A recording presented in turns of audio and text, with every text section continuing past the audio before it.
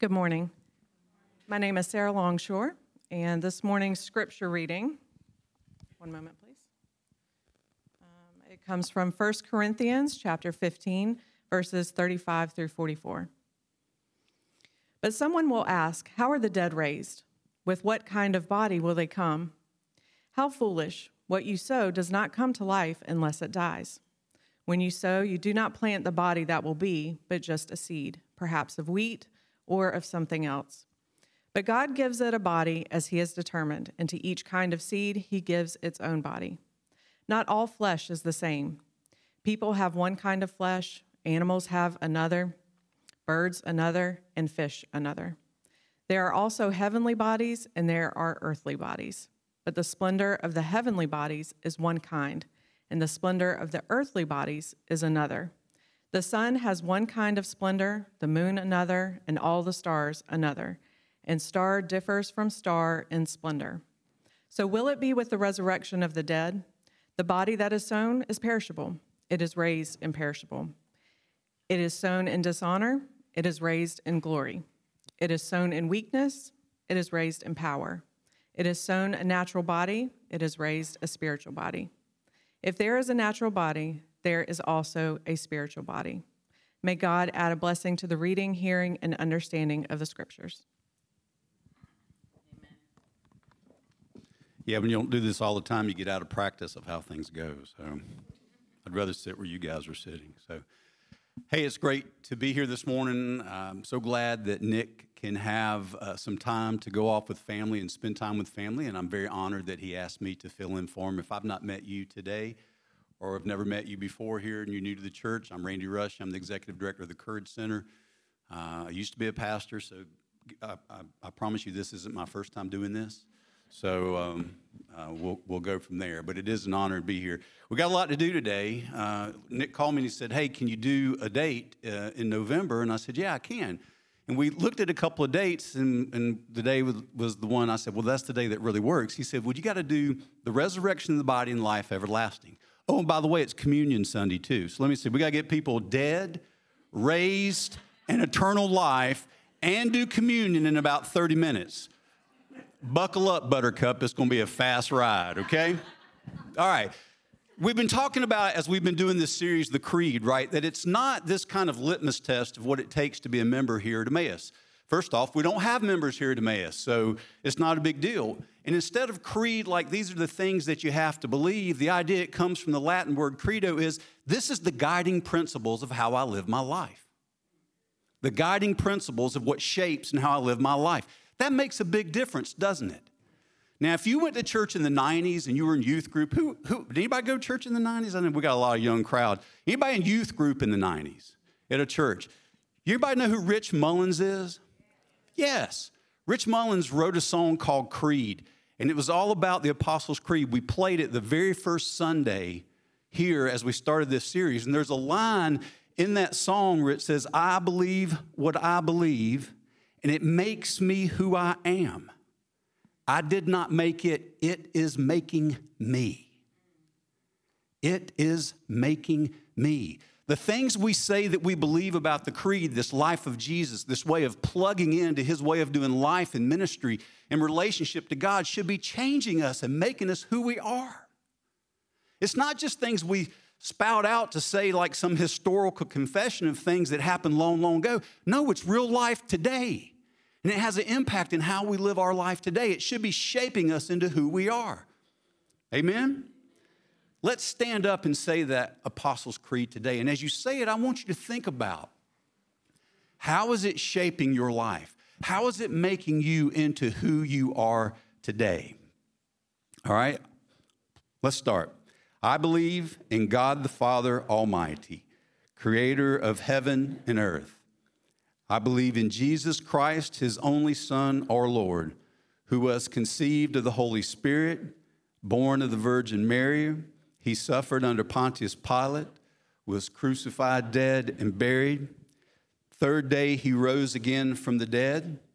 He ascended to heaven and is seated at the right hand of God the Father Almighty. From there, he will come to judge the living and the dead. I believe in the Holy Spirit, the Holy Catholic Church, the communion of saints, the forgiveness of sins, the resurrection of the body, and the life everlasting. Amen. You may be seated. Old country preacher was preaching one time on sin in the afterlife. I know you're surprised by that. And he asked the congregation, who wants to go to heaven tonight?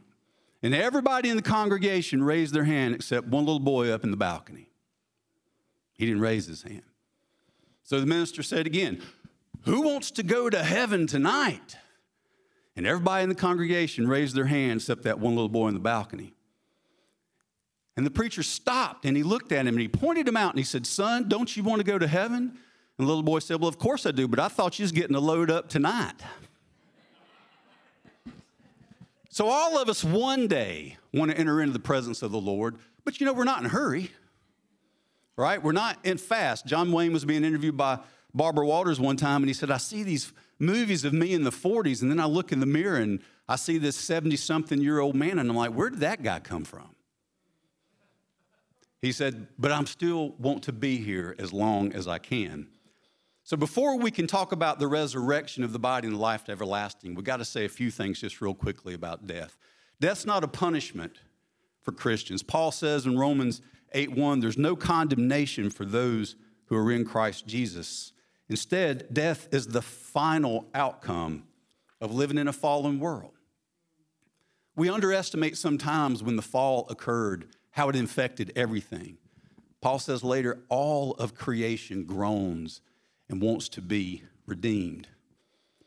He said in 1 Corinthians 15:24 and 26, then comes the end, and when he delivers the kingdom to God, the Father, after destroying every rule and every authority and power, for he must reign until he has put all his enemies under his feet. And the last enemy to be destroyed is death. It's the last thing that has to be destroyed so that the fallen creation can be renewed and transformed. What happens to us when we die? Now, my small group here, we had a great argument one night. Sometimes I like to poke people. You notice the first person that laughed was my wife when I said that. We were talking about, the soul, and I said, there is no soul. And everybody's like, what? They're all freaking out. Look, we are not, people have different ideas of what we're made up of, but what we are made up is flesh, body, right, and spirit. And that makes up us as a whole. We don't have this disembodied eternal soul that's going to go somewhere one day forever and ever and float in the skies. That's not the promise and the hope of Christianity. But we do know that there's some other essence to us than just our physical body. And when we die, that essence, that spirit, or the scripture sometimes, Chris says soul. Those are interchangeable, spirit and soul. That essence, that spirit goes somewhere else. And scripture backs this up when we die. Jesus told the thief on the cross, today you will be with me in paradise, even though we know that both of them physically died that day. When Luke records the words of Stephen in the book of Acts when he's being stoned to death, he cries out, Lord Jesus, receive my spirit. The Apostle Paul said in his letter to the church at Philippi, my desire is to depart and to be with Christ, for that is far better. And he wrote the church in Corinth in the 2 Corinthians letter, we are confident, yes, well pleased, rather to be absent from the body is to be present with the Lord. So when we die, the picture we have from the New Testament is that for those of us who are in Christ, when we die, our spirit goes to be with the Lord. Now, what does that look like? What does that look like? Some people call it sleep. The Bible calls it sleep. There are lots of instances where we use the euphemism of sleep for death. Well, what does that sleep look like? I wish I had the answer to that. I really don't. There's not a lot said about it. But most theologians call this the intermediate stage because we know that the hope and the promise is resurrection of the body and the life everlasting. Well, what happens between the day that I die and the day that I'm resurrected? N.T. Wright, the former Archbishop of Canterbury in England, says sleep here means The body is asleep in the sense that it's dead, while the real person, however, we want to describe him or her, continues. The state is not the final destiny for which Christian and dead are bound, which we know that's the bodily resurrection. But it is a state in which the dead are held firmly within the conscious love of God and the conscious presence of Jesus Christ while we wait the day of resurrection. I like this one. Anybody remember, just really show you how old people are. Anybody ever go to a drive-in theater? Man, I love the drive-in. My mom would pop popcorn at home, put it in a big old paper, not Bilo bag or Kroger bag or Publix bag, a community cash bag. We'll see how old you really are if you remember community cash. And she'd pop it at home, and then she'd have little bags for us to pass around. We'd go to the drive-thru. Reverend Elizabeth Eaton, who is the presiding bishop over the Evangelical Lutheran Church in America, said this. She said, I think of it this way. When I was a little girl, my parents would take my brothers and me to the drive-in movies. We would fall asleep in the back seat of the car, and when we got home, our parents would carry us up to bed. When we woke up, we were safe in our own beds. We had no awareness of how long we had been asleep, nor how we had arrived, but we knew we were home. How's that sound? Does that give you fear of death? No. I can't explain it all, but I do know this. The promise is, there's those of us who are in Christ, when we leave this earthly place and we leave these earthly bodies prior to being resurrected, we're with the Lord. We're in a safe place, a warm place, a place where we know him and he knows us. And we're going to be there until the resurrection comes. Does that change the way that you live your life? It should. Does it change how you look at what happens next for us? It should. It should impact how we look at the world, how we live our life, not in fear, but in hope. It even should change how we act. Look, we all get sad when we lose loved ones. That's normal. I miss some of the folks that have been integral to my life and make of me who I am. But I also have a hope that I will see him again. I have a hope that this is not all there is. I have a hope that there's more than this. So what happens? All right, now I've got you dead.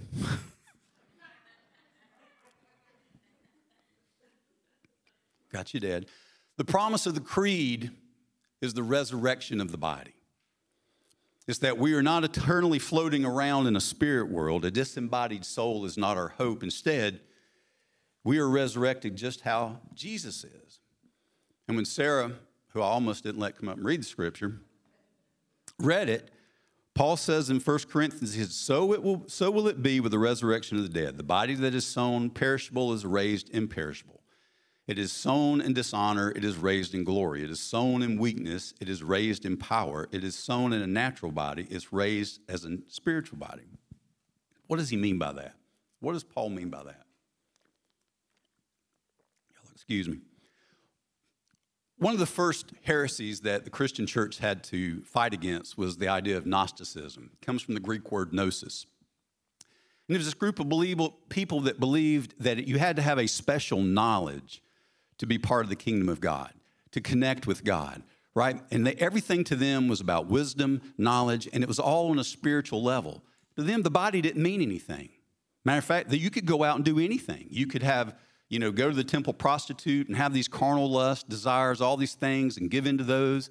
The body didn't mean anything. You could abuse it. You could do anything because the body wasn't what was important. Spirituality, what was important. They didn't believe that the Old Testament God could be the same as the New Testament Father of Jesus. They had all of these things, and much of the New Testament writings, if you go and study them, it's really Paul and John, really in a lot of ways, trying to combat this early form of Gnosticism. And one of the things that we say today is that we have theologians that make the same argument. They argue that when Paul talks about the resurrection body, what he's talking about is a spiritual body, that he's not mean a non-material body, not a physical body like we have today. It's some kind of spirit essence. And they argue really that Jesus didn't really rise from the dead. It was a spiritual awakening and rising that he did. And, this is really common. One of my favorite professors at USC, a New Testament professor, He and I were as far apart theologically sometimes as you could possibly be, but a gentleman, a kind man. He treated me well. He gave me great advice. We would sit in his office and talk theology. I loved him. He was great. He passionately believed this and said, Randy, I don't need all of this resurrection and all of these, he didn't believe that, the blood on the cross. And I'm above all that. I've evolved beyond that. And a lot of people, want to believe that. And there's something about that. It would be appealing, right? That we don't have to talk about how a physical body was resurrected and brought back from the dead. We wouldn't even have to talk about how our own bodies are going to be resurrected, even after they've been in the ground and decayed thousands and thousands of years, because that's hard for the mind to understand. If we kept it at this spiritual level, that'd be a much easier thing for the church to sell, wouldn't it? It would be. So is that what Paul is talking about here? Is that what Paul is saying when he says a spiritual body? No. The answer to that is no. Paul was a Pharisee. And one of the core doctrines of the Pharisees was they were an early Jewish sect. So was the Sadducees. The Sadducees ran the temple. The Pharisees were more the lay preachers and out in the community, right? The Pharisees believed in a bodily resurrection. Paul was a Pharisee. They believed that's what it always implies. If something is resurrected, something is dead and brought back to life. Something is resuscitated. Something is brought back. That was what the Greek word that they talked about, how they used, that's what it implies. Jesus believed in the idea of a resurrection. He even caused a few himself, in addition to his own body being resurrected.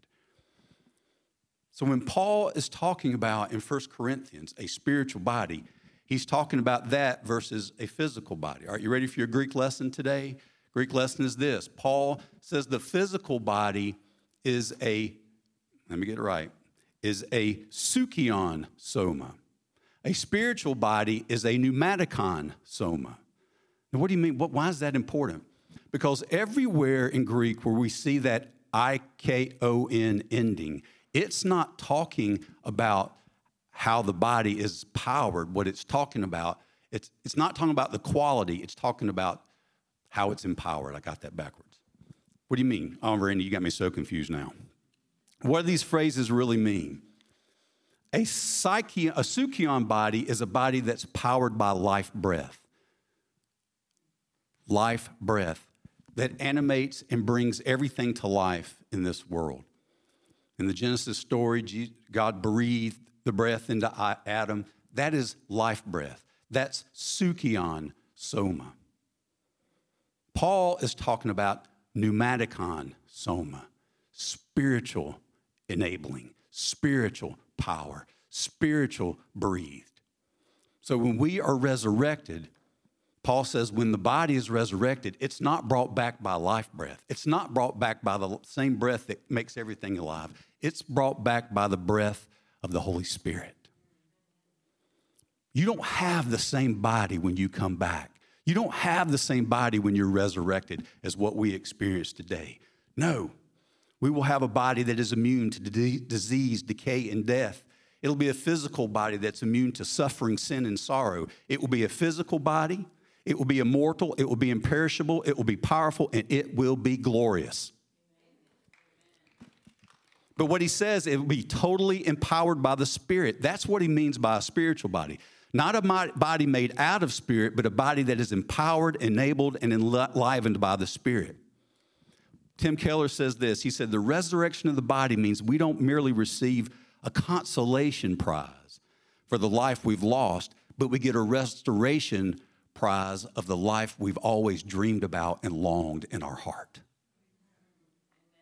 We know decay, disease, sin, suffering. We know that this is not what we want. We know that this is something that comes as a result of the fall. Deep in our heart and our deepest longing, we want something different and better.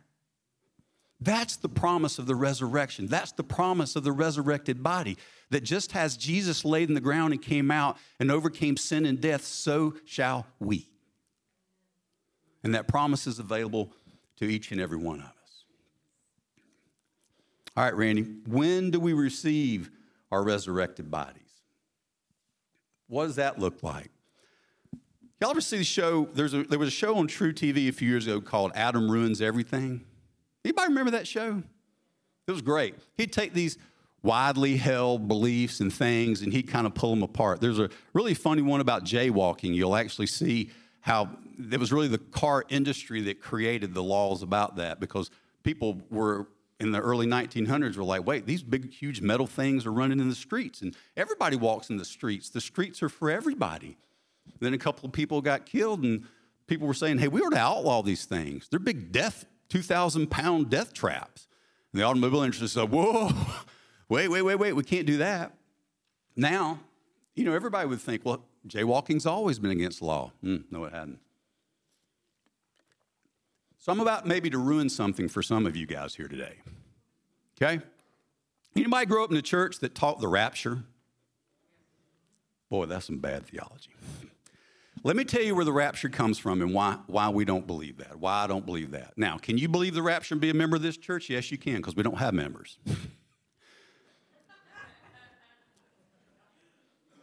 I know this will be a little unsettling for some people. 1820s, but let me tell you this before we get started. For the first 1,800 years of the church, there was no such thing as a rapture. No theology of the rapture. No one believed that. The Catholic Church didn't believe that. The Eastern Orthodox Church didn't believe that. No one did. 1820s revival in Scotland, a young girl named MacDonald, good Scottish name, has a vision as part of the revival, and she sees the church taken up in the air based on the 1 Thessalonians passage, and she sees the church raptured out before the tribulation. Now, it would have probably stayed there, but there was a man named Darby, or Reverend Darby, who heard about her vision, and he was kind of enamored with it, and he took it, and he ran with it. Now, over in Scotland, wouldn't have made much of a deal. It had been a small sect within Christianity, and there's bunches of them, believe all kind of things.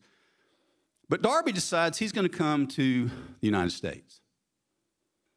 And as he comes to the United States, he founds the Plymouth Brethren Church, and he meets a man named D.L. Moody. Now, D.L. Moody hears this, and he likes it, and he believes it.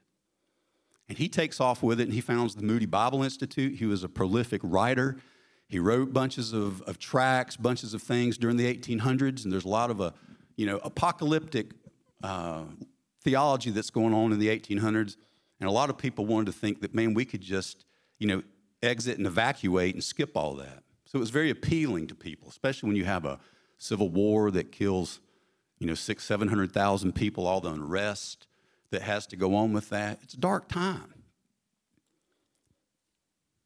So the rapture theology starts to grow. Moody really becomes the Billy Graham of his day. He was prolific in speaking and writing. And eventually, it was really a lay movement. And finally someone says, we need some good academic backing of this theology. And so Dallas Theological Seminary was started down in Dallas, which is a great school, great people. If you like Chuck Swindoll is a Dallas Theological Seminary graduate. Tony Evans is a Dallas Theological Seminary graduate. Priscilla Evans, his daughter, all those things. And they really put forth this idea of the rapture.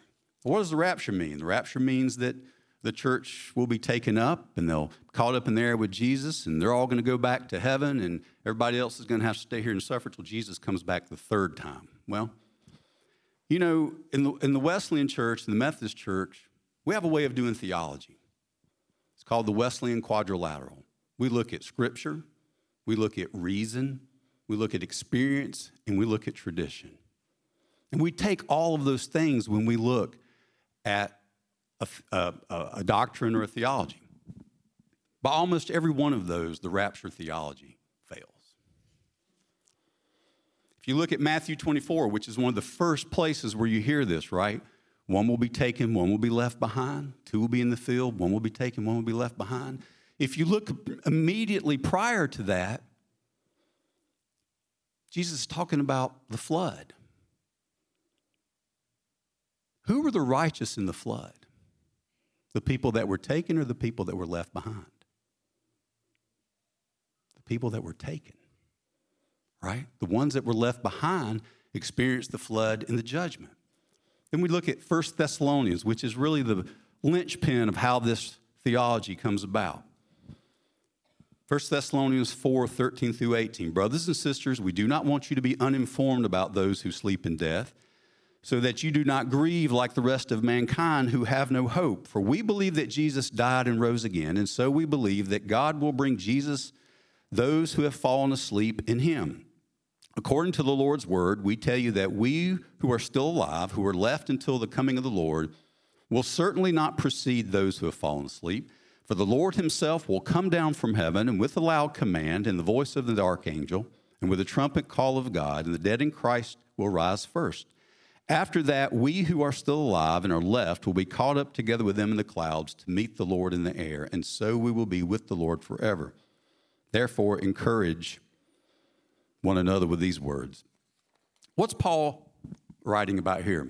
Paul's trying to answer the questions of the people at the church in Thessalonica that, hey, what happens to the people who've already died when the Lord comes back? Or did they miss it? The early church thought that Jesus was coming soon, very soon. Every generation thinks Jesus is coming soon, very soon. Do you have people and friends now? They look at politics. They look at what's going on in the world. They look all this stuff in Israel, man. Folks love that stuff. They're all trying to get their big maps out and charts so that we can chart along with the book of Revelation. It's really not meant to be read that way, but a lot of people try to do that. But I have a lot of friends and family. Lord, you think this is it, Randy? Is the Lord coming back? We're supposed to always feel like the Lord's presence and return is soon in coming. That's the way we're supposed to live our life. And so what the church at Thessalonica was saying, hey, these folks who have passed on, when the Lord comes back, have they missed it? And Paul's saying, no. Matter of fact, the dead in Christ, when Jesus returns, will be raised and caught up in the air with him. To do what? All of this is an entrance liturgy for a king returning to a city. Anybody ever watch when Air Force One lands in another country? What happens? Do they just leave Joe Biden or Obama or George Bush, any of those people, do they just leave them sitting there? No. A greeting party goes out, meets them at the airport.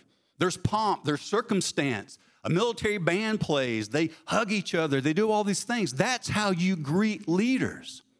Anybody during the time of Jesus that lived in a walled city, they had a watchman high up in a tower. When they saw the king approaching and they saw his party coming and they heard his trumpet blow, the leaders of the city would go out and they would greet the king and come back into the city and have a celebration. Everybody who read these words in the first century would have realized that.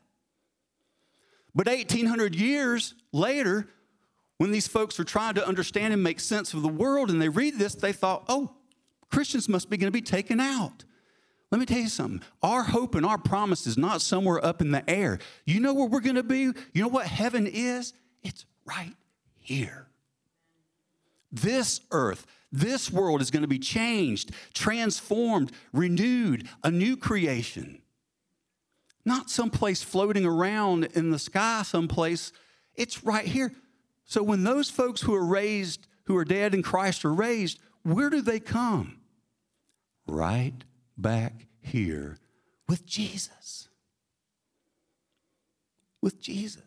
Now, I know some of you going, I sat in churches all my life and all I wanted to make sure was I didn't get left behind. Let me tell you why that is bad theology. Hold on one second. Anybody travel and they have to drive rental cars? Who washes a rental car before you take it back? Right, you don't. I've even tossed stuff in the back and go, don't worry about it, it's a rental car. You want to get that cut? Nah, it's a rental car. This kind of evacuation and exit theology gives this idea that this world and our bodies and none of this stuff matters. Hey, I know you don't have anything to eat. Let me get you to say this prayer real quick so you won't be left behind. I know you don't have a home to live in, and I know all these things like that. And I know that's important, but you got to say this prayer real quick because I don't want you to get left behind. I'm not saying everybody's like that, but there are a lot of folks who are so concerned about making sure that you say the prayer, that you're whatever. And I know some of them are very sincere. I got family members like that. But it breeds this rental car theology that this earth and this world and our bodies don't matter. If you grew up on Southern gospel, how many songs? This old house, right? How many? We're just passing through. None of this is going to matter. But that's not biblical. The biblical promise is that this earth is not what God originally intended it to be, but it's going to be. It's going to be transformed. It's going to be renewed. It's going to be a new creation. And so will we right here. Right here. Now, please, don't go home at Thanksgiving and blow up Uncle John. Hey, we had this guest guy come in at our church, and he told us the rapture was a bunch of hooey theology. Look, I sat in it. Bunches of us have, right? And it's an attempt made by good people to understand how the world works. Can you be a Christian and believe that? Absolutely you can. Absolutely. But I want you to have right theology. Okay? So what happens? All right, Randy, we got to go fast. Okay. The life everlasting. Whew.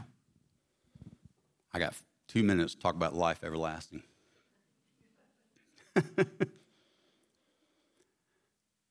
When we're reunited with Jesus in the air, we come back here. This earth is renewed. This earth is transformed. We are transformed. Our bodies are transformed. It's clear that we enter the full enjoyment in life in the presence of God forever. It's also clear that, guess what? This idea that we're going to float around and play a harp all our life, that's not true either. Right? There's plenty of references to show us we'll be busy. We'll have work to do.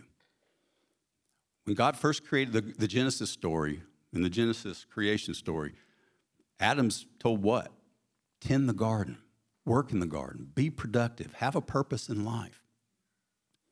But because of the fall, work becomes cursed. Work becomes a burden. Anybody working today over a job will tell you, some days it's a burden. Some days dealing with other people is a burden and a curse. You know, some days we lose our joy if we're not doing what we want to do. The promise of life everlasting is not that we're going to lay around and be unproductive and be floating around with the angel wings and playing the harp for whatever. It's that the things that you do are a joy. They're not accursed. They're not a labor. They're not frustrating. They're not full of tension and stress and anxiety. They are a joy.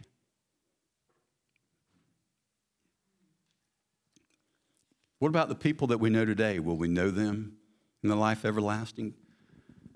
D.A. Criswell, who founded Criswell Christian College, said, hey, until that day, do you really ever know them? Because now you'll know them fully and who they originally God intended them to be. I don't have all the answers for that. To be honest, really, there's not a lot in the Bible that talks about it. There's really not a lot that talks about it. But I will tell you this. How do you understand eternity? Vance Havner, the Southern Baptist evangelist from North Carolina, said one time, he said, you know, I'm kind of glad that God didn't give us all the details about life everlasting, the life eternal in heaven. He said, because it kind of reminds me of a boy that, you know, in a poor home in North Carolina, he has to eat a bowl of spinach, but his mama puts a chocolate cake down at the end of the table. Now, his eyes, the whole time he's supposed to be eating that bowl of spinach, is on that chocolate cake. If God had told us everything about what the life to be is like, we'd have a hard time eating this spinach here on earth, waiting for that chocolate cake, wouldn't we? But guys, I got news for you. Chocolate cake is coming. Right? Well, Randy, what's eternity like?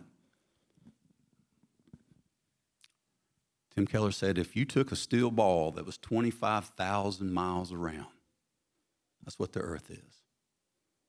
And every 1,000,000 years, a sparrow came, lit down on that steel ball, and just sharpened its beak and didn't come back for another 1,000,000 years. when that steel ball, 25,000 miles around, the size of the earth, gets eroded down to a BB, eternity will just have begun.